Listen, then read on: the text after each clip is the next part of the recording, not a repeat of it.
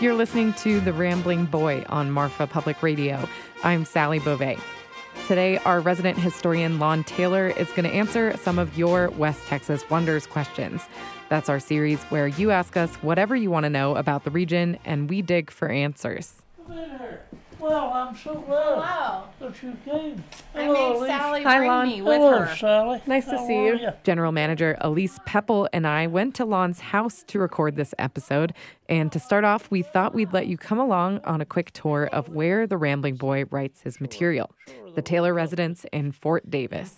Well, the office is way back in the back of the house.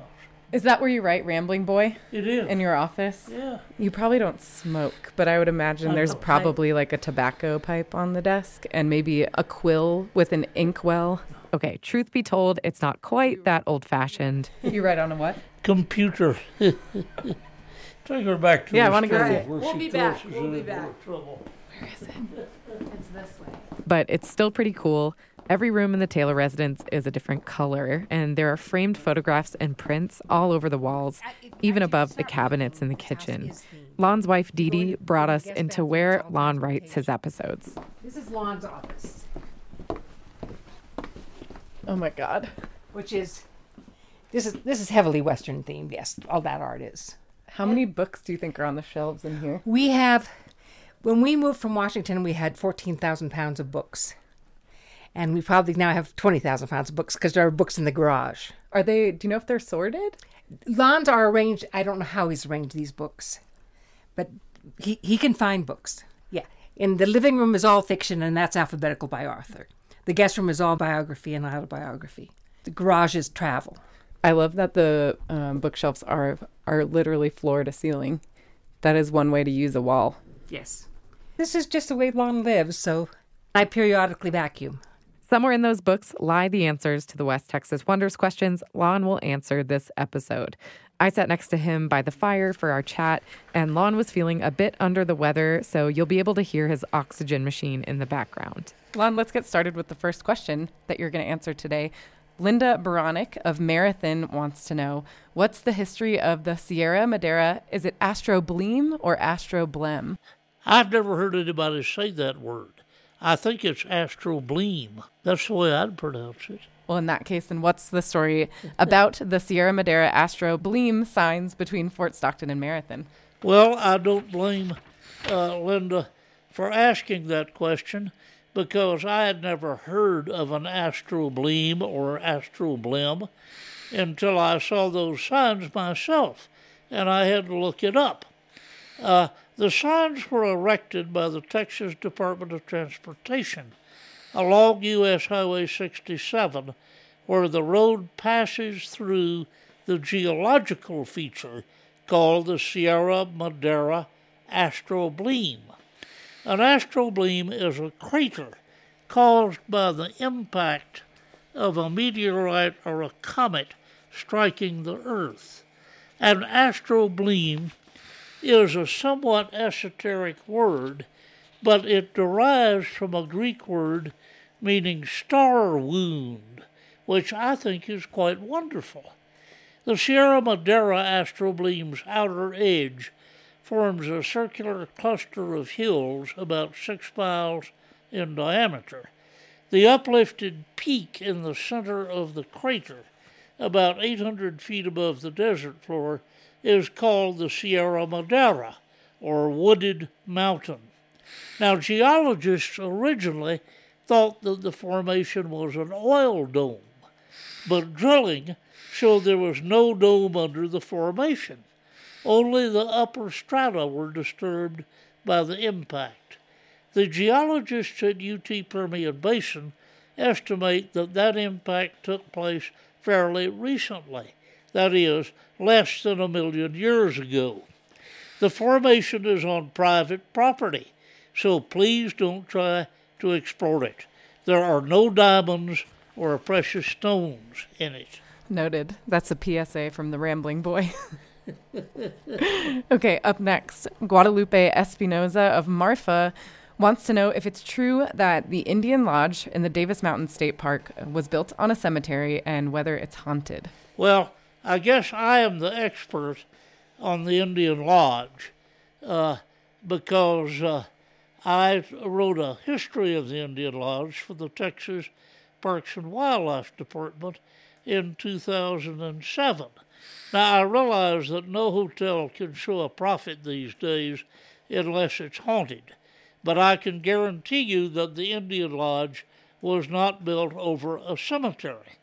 The lodge was built on pasture land in Kesey Canyon, donated to the Texas State Parks Board in 1933 by Fort Davis rancher Jesse Merrill and his son R.K. Merrill. It was adjacent to land donated for the Davis Mountain State Park by Joe Espy, and there were no cemeteries on either of those tracts of land. There were problems involved in building the lodge, however.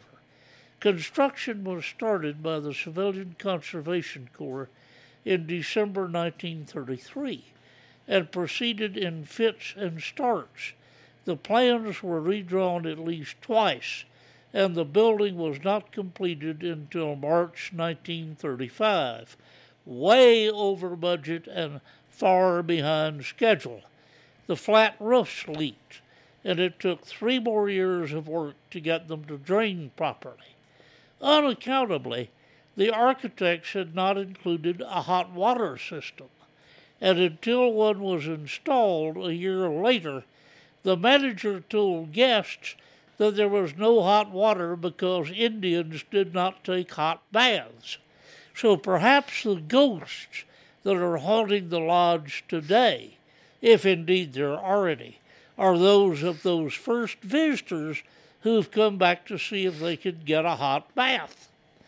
Today, Indian Lodge, having undergone several renovations since 1935, is considered the crown jewel of the Texas State Park System. I hope the Texas State Park System is charging those ghosts for their services. Yeah, we hope so. Thank you, Lon. Okay, next up. Josh Knight of Midland wants to know, some of the old-timers in the industry talk and tell jokes about how there was a brothel set up at Hotel Settles in Big Spring. He wants to know how true those tales could be. Well, brothels are a little harder to document than buildings in state parks, because at least in towns like Big Spring, they operate below the radar and they leave no documents behind. But fortunately, there is an expert on the Settles Hotel. She is Dr. Beverly Brannon, a historian with a Ph.D. from the University of South Carolina. And in 2015, she presented a paper at the annual conference of the West Texas Historical Association entitled A Grand Dame Shines Again, Big Springs Hotel Settles during 85 years of boom and bust. Dr. Brannon begins her paper by telling how the luxury 15-story hotel was built by an elderly ranching couple, W.R. and Lily Settles, in 1929, as a way to invest the oil money that had come to them when 6 producing wells were drilled on their ranch during Big Spring's first big oil boom. She explains how it remained popular during the Depression and World War II as Big Spring became a travel hub, with the Bankhead Highway running past the hotel's front door. The Texas and Pacific Railroad discharging passengers from several trains daily at their depot 4 blocks away, and American Airlines serving the local airport. At one point, American Airlines contracted for an entire floor of the hotel for their pilots and flight crews. During World War II, the Army Air Force operated a bombardier school at Big Spring, which later became Webb Air Force Base, and that contributed to the hotel's prosperity, too. But, Brannon says, things changed in the 1960s and 70s. The T&P terminated passenger service in 1967, Interstate 20 bypassed downtown Big Spring, and Webb Air Force Base was closed. The hotel settles changed hands numerous times, and Brannon says by the 1960s there were rumors of a prostitution ring operating out of the Settles. The hotel had gained a reputation as a flophouse and a brothel. Now please note that Dr. Brannon, being a careful scholar, does not say that the Settles was a brothel. She says it had a reputation as one. But my late friend Perry Cousin, who grew up in nearby La Mesa and made many teenage Saturday night trips to Big Spring in the 1960s, told me that he and his friends called the 15-story hotel the tallest cat house in Texas. Perry wrote some tall tales about talking coyotes and a fellow who took Mother Nature as a housemate, but he never told a lie. I'm pleased to report that in 2006, Brent Ryan, a Big Spring native who had made a fortune in Dallas as a tax accountant, bought the Hotel Settles for $75,000 and spent 5 years and $30 million restoring it to its original glory. My wife, Dee Dee, and I recently spent the night there in a room large enough to play tennis in, and had a delicious dinner in the dining room to the accompaniment of a fine jazz pianist. If there is still a brothel in Big Spring, it is definitely not at the Hotel Settles. Sally, it's been fun talking about all this with you today, and I want to say thank you to all the people who helped me answer these questions. We'll be back next Friday at 11 with more answers to your questions. Lon answered questions from Linda Baronic of Marathon, Guadalupe Espinoza of Marfa, and Josh Knight of Midland on this episode of The Rambling Boy. Those questions came to us through West Texas Wonders, our new journalism initiative where you ask questions and Marfa Public Radio digs for answers. If you have a question about West Texas you'd like Lon or a reporter at Marfa Public Radio to look into, you can submit it at marfapublicradio.org/curious.